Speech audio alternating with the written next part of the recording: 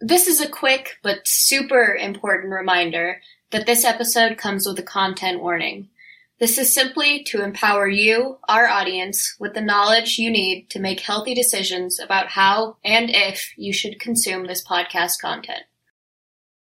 I think consent can feel really complicated when a person doesn't quite know their boundaries, but that's okay. Not everyone does. Sometimes you figure those things out after the fact. But I think when you're younger and you're a teenager and just figuring out your own body, it can feel awkward to talk about those boundaries with another person. So, in the perfect world, everyone would have those conversations with the partner. But, when I'm teaching sex ed to a bunch of 13 and 14-year-olds, I have to remember that not everyone's going to do that. In Your Element is a teen-hosted podcast covering conversations with our allies. I'm your host, Abby Jones, and I get to chat with some of the most inspiring educators, creators, and changemakers reflecting on their teen years, what makes them feel the most in their element daily, and things that they wish they had known as a teenager. This podcast is a sister organization with The Element Collective. The Element Collective hosts virtual and in-person workshops providing mindfulness, movement, creativity, fun, and other tools that high school-age girls need to love themselves, own their authenticity, and tap into who they truly are. More approachable than traditional group therapy or school clubs, Element Collective founders Mary Allard and Kylie Roswell base their approach on the 5 elements and create a safe and playful environment for girls to connect with themselves and others. Because when each of us are in our element, magic happens. If you're interested in being a part of any of the Element Collective events or joining our Element community, like me hosting this podcast, or even Gabby who produced the music that you're hearing now, you can follow this podcast wherever you listen. Connect with us on Instagram at Element Collective or check us out at elementcollective.com. That's ELLEMENT Collective.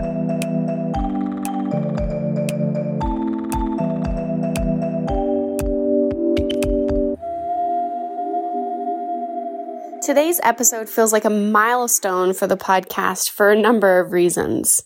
The first being that this topic surfaced early on when we even thought about starting the Element Collective community and the podcast as a part of it. It also is really important to us because we've realized that the producers of this show, including myself, sex education hasn't changed that much since we were teenagers or middle schoolers ourselves. We felt like this topic had to come back up to the surface, and no better person than to bring in our friend Mariah, who's an inclusive sex educator and is really starting to level up the game as to how we talk about sex education. What does it mean to be more comprehensive in the work that we do there, and how can we make sure that at the end of the day, we're honoring ourselves, we're honoring our bodies, we're learning how to communicate our needs and our boundaries, and we're able to then pass that on to those around us. Welcome, Mariah. Hi, it's nice to meet you. Hello, it's great to meet you. I know that you work in sex ed. Yes. Which I am very passionate about. I think the first time I met Mary, I was like, do you guys have sex ed on there? Because that's something that's not taught or not taught very well. So tell me about what sex ed was like for you when you were my age and what inspired you to do what you're doing now. Yeah, that's a great question. Well, I didn't really have a good or wholesome or comprehensive sex education. I think, like a lot of people, it wasn't really talked about at home. That, for me, had to do with both cultural aspects and, religious aspects. So, without the school teaching sex ed, I also wasn't getting it at home. And that was also mixed in with a lot of shame-based sort of teachings, being held to this standard of purity, you need to be pure forever. So it really didn't take into account abuse or trauma or things like that. So I think my sex ed experience was non-existent.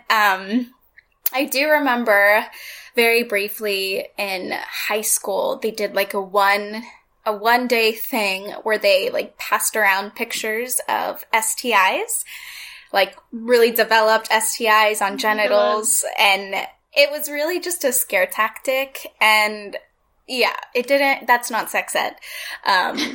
So non-existent, I think, is really where it was at. But the reason I got into sex education, I think, is a little bit of that, but also my experience with like childhood trauma, and I guess trigger warning would be a good idea here. Things related to sexual abuse, a lot of that not having or knowing that there were resources or even support systems outside of family, because my family was not helpful. In fact, sometimes part of the problem, or including like the abusers. So I didn't know that there were support systems. I didn't know that there were people I could go to, or places that offered certain resources. So I think that's kind of where my interest started, was knowing that there was a gap that needed to be kind of figured out, or at least talked about more. And in college, that I tried to study a lot of things related to health and psychology and stuff like that. But I think when I was younger, as a teen, I started to notice that there were a lot of gaps. But I didn't think about it critically yet. I wasn't like, I want to work in this field and do this. I just was aware of it. Yeah, so you mentioned gaps in the education and you not having your own support system when you were going through things when you were younger. Yeah. Do you think that possibly a reason that you've gone into this is to create some sort of support system for young women or even young boys who are going through similar experiences? Yeah, I think so. I think it has a lot to do with that. I'm also the oldest of like 6 siblings, so I think naturally I've always felt like in this role of being responsible and working with younger folks and trying to fix things, I guess. So that really led me to always work in education and always work with people in the community. And yeah, of course, personal experience is, I think, a really big reason why I am a sex educator now. And through that, I've learned that it's more than just like giving people the resources. It's also teaching people about bodily autonomy, understanding that like intimacy and sex isn't, I guess it goes along with bodily autonomy, like boundaries are important, recognizing that pleasure can come from a lot of different places. And if people do have sex, like there are things that people can do to be safer, things like that. So there's so much to talk about, and there's so many important conversations that should be happening at school and can be. But a lot of it really does, I think, start at home, or at least it should. Yeah. So what does that look like for you? Because I know that, like, for me, when I was in middle school and being in high school, they just kind of put up a slideshow and they're like, yeah, this is a diagram and you guys should use safety. That's basically it. Yeah. So what does it look like for you if you're doing anything at schools, and how you're helping start it at home? Yeah, that's a good question. So I know every single state has certain sex ed laws, like what schools have to do in order to meet them. In California, it is getting a lot better. We have what's called like the California Healthy Youth Act, and it has a lot of sex ed standards that need to be met. So the curriculums that I teach align with those standards, but they're also really comprehensive. So I teach comprehensive sex education, and that means it's more than just like preventative, safety. It's also life skills and understanding how to communicate. It's also understanding like the benefit of relationships, how to be a supportive person. It's also understanding the medical aspects of sex too, things like HIV and STI. So it's beyond just sex or which body parts go where. It's really about the holistic experience of being a human and trying to figure things out, especially as a teen. Trying to figure things out is important. And so that's what I do. I'll go into the class. Typically, it's for about 2 weeks is like the length of time that we do the curriculum. And I'll be with that class usually a freshman year, sophomore year sometimes. And then in middle school, it's 7th grade or 8th grade. Mm-hmm. It really just depends. Some schools do it differently. So yeah, I'll be there for about a week or 2 and do the sex ed curriculum. And I think one of the best parts about that is the anonymous question box that I bring. And I think a lot of it, I try to center it around that because the anonymous questions is where the real learning, I mean, I think a lot of the learning and interest comes from because people are getting the information they really, really want. But unfortunately, PowerPoints are still a part of it, but we're trying to move away from that and make it a little bit more interactive. Yeah, I totally get that. Like, if you had to say some of the most popular questions that you get asked in in that box, what would you say are the most popular? Oh my goodness. Yeah, a lot of questions are always, there's like always the undertone of, am I normal? Is this normal? Yeah. Or my friend wants to know, is this normal? And it's like really them. I get a lot of like penis size questions, like tons a day. And, you know, that's also like, am I normal? Is this normal? But I think even answering that question brings up a lot more. It also brings up the unattainable body standards that all people have. It also sometimes brings up pornography. We do talk a little bit about like media literacy and ethical porn and consuming media in an ethical way or a mindful way. And yeah, we get to talk a lot about the pressure to look a certain way. So that question I may get 1,000 times in a week, but it does bring up a lot of great stuff. So that one I think is probably number 1. I get a lot of questions about, like relationships. Mm-hmm. Yeah. Like, should I break up with this person? Is this okay? And then in middle school, I get tons of period questions. Yeah, a lot of those. A lot of body questions. Really, is like, is my body functioning correctly? And does it look okay? And it's like, yeah, and yeah, I love those questions. I also get a lot of like identity questions too. So there's a lot of really great discussion around just like the diversity in gender, orientation. A lot of people just want like accurate information, like what does this mean?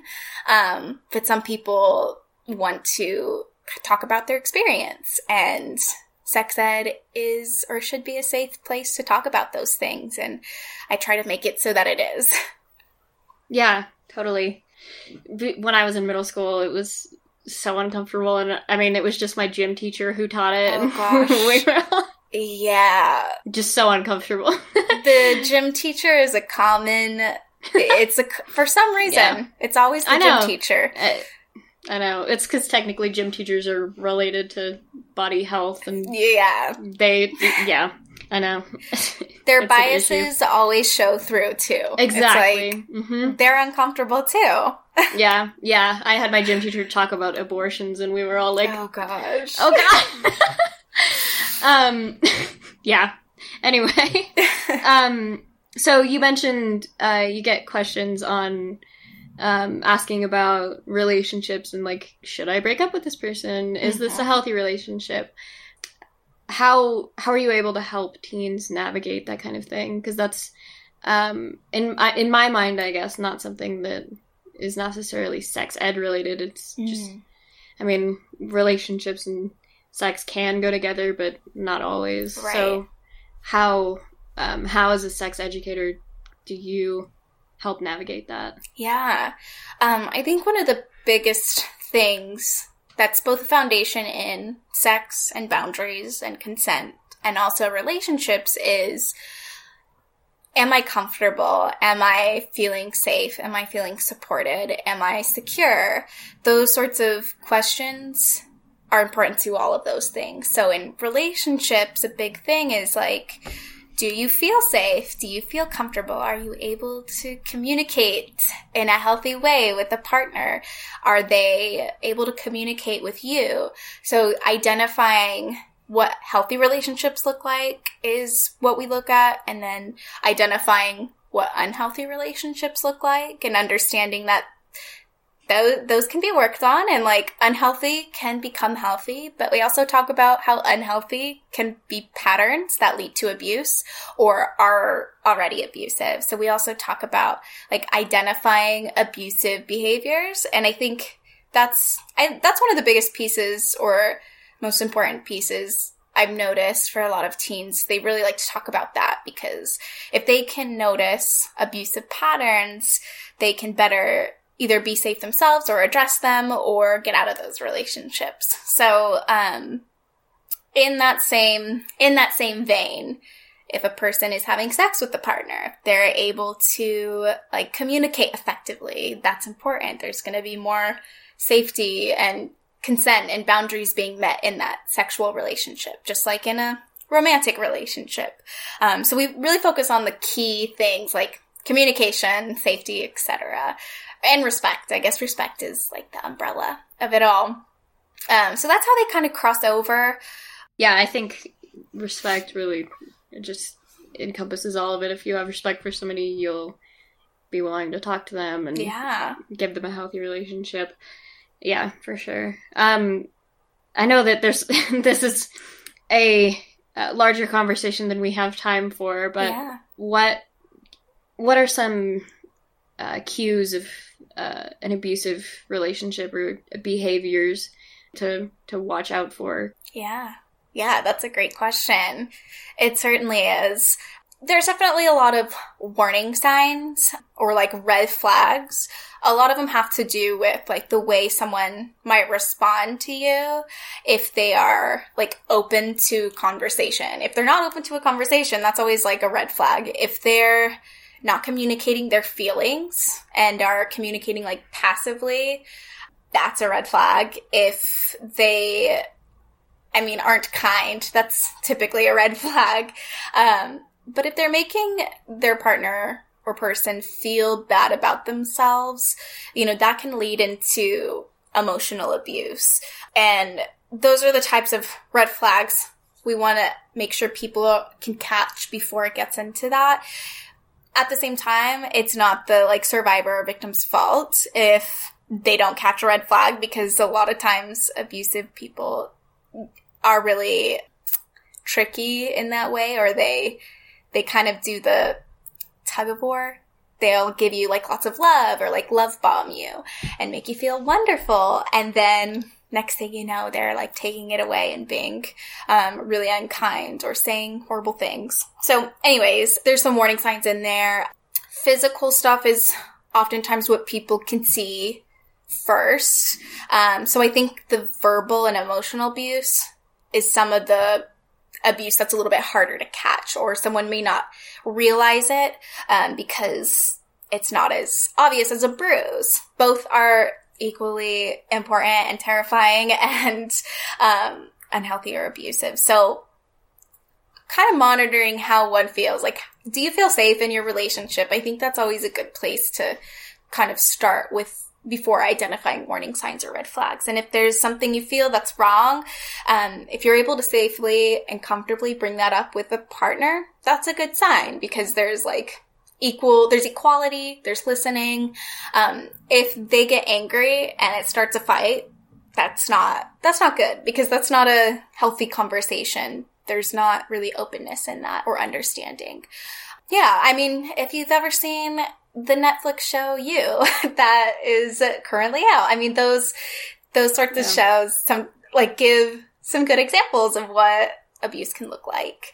And then some not so realistic examples, but hopefully, you know, people are able to learn from that in some way.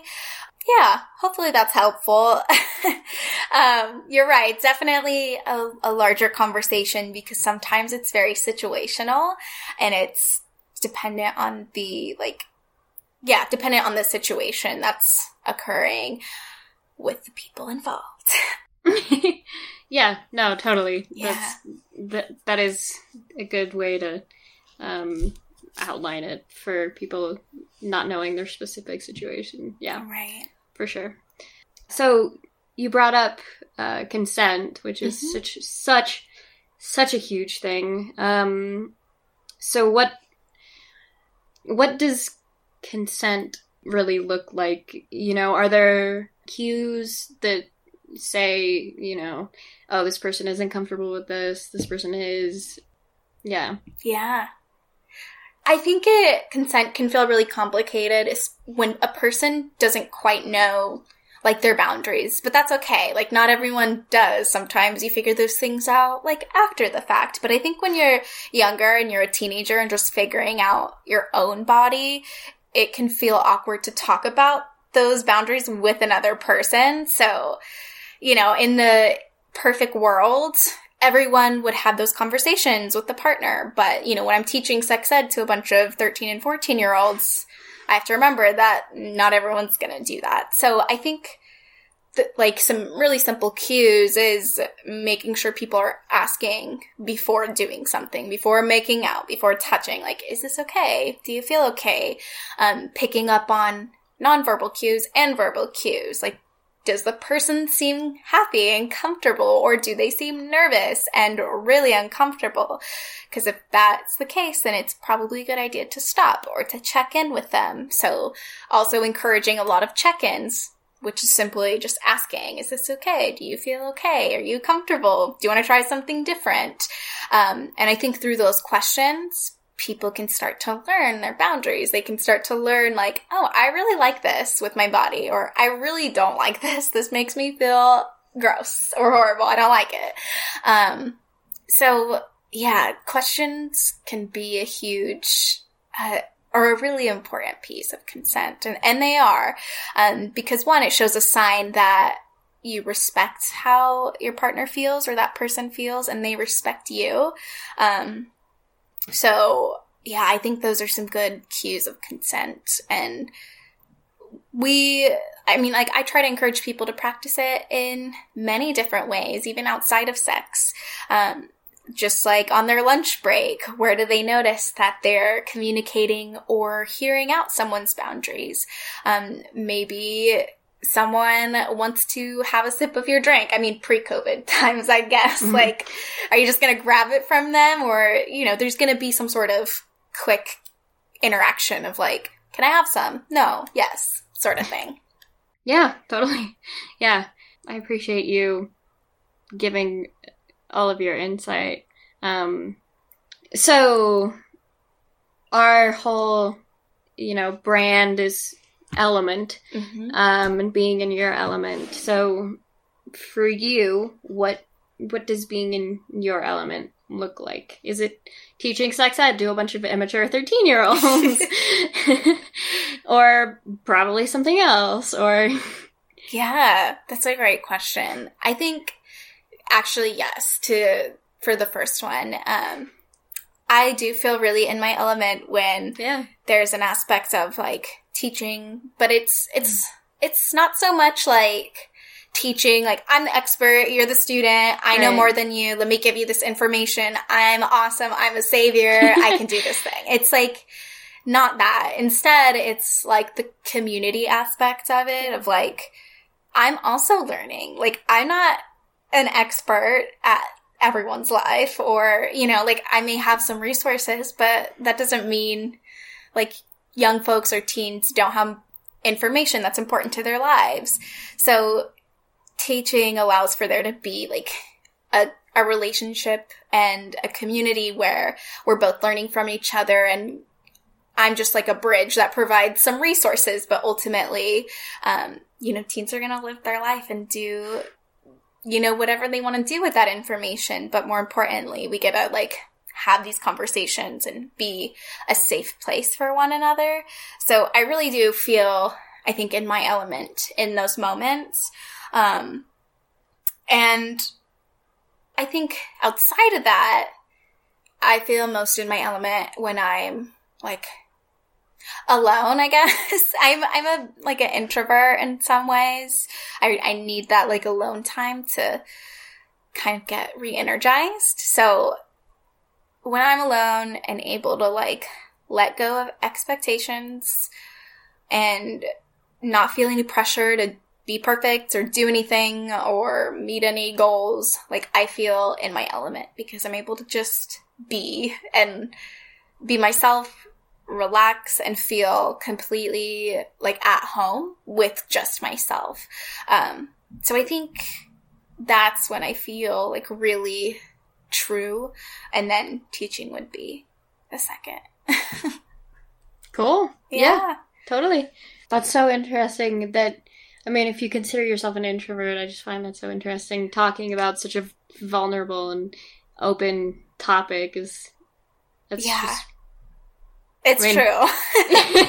Yeah, that's just interesting. That's why I need a lot of alone time. Totally. Yeah. A bunch of middle schoolers talking about sex all day is, it takes a lot of energy, I bet. It does. I definitely used to like sleep in my car during lunch breaks, but school lunch breaks are so short, like 30 minutes. 30 minutes, yeah. You can't do anything. No, you literally can barely eat lunch. Yeah. Okay, so I have one last question for you. I want to ask, if you were able to go back and talk to your teen self, what would you tell yourself? What advice would you give? That's a really hard question. I think I would tell myself, like, it's okay to feel the things I'm feeling. Like, I don't need to, like, constantly try and reach, like, an unattainable standard of being good or being perfect or being pure or being smart.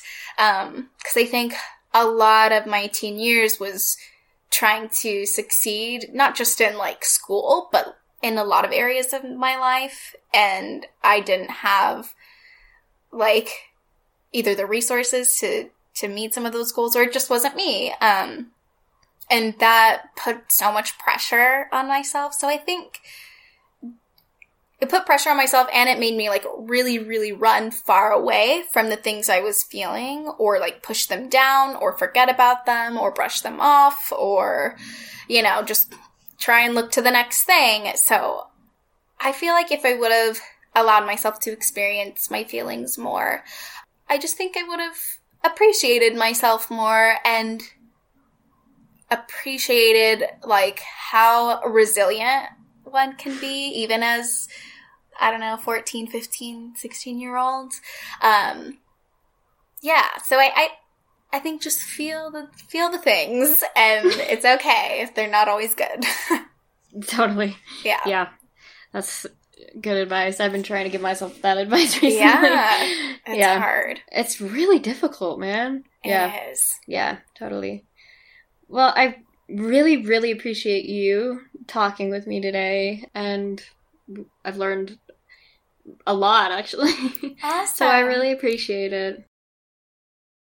Popping on one last time to thank Mariah for coming onto the podcast to talk with Abby. If you'd like to connect with her, you can follow her on Instagram at SexEdFiles, and I believe she's on TikTok as well. So wherever you want to find out more information to continue the conversation on some of the things that we addressed here today, she is open, ready, willing, and able to field your questions and be your trusted resource for comprehensive sex education. We also did touch on some sensitive subjects, so you can look at our show notes if you are needing support yourself, or the domestic violence hotline is 1-800-799-7233. Thanks for listening.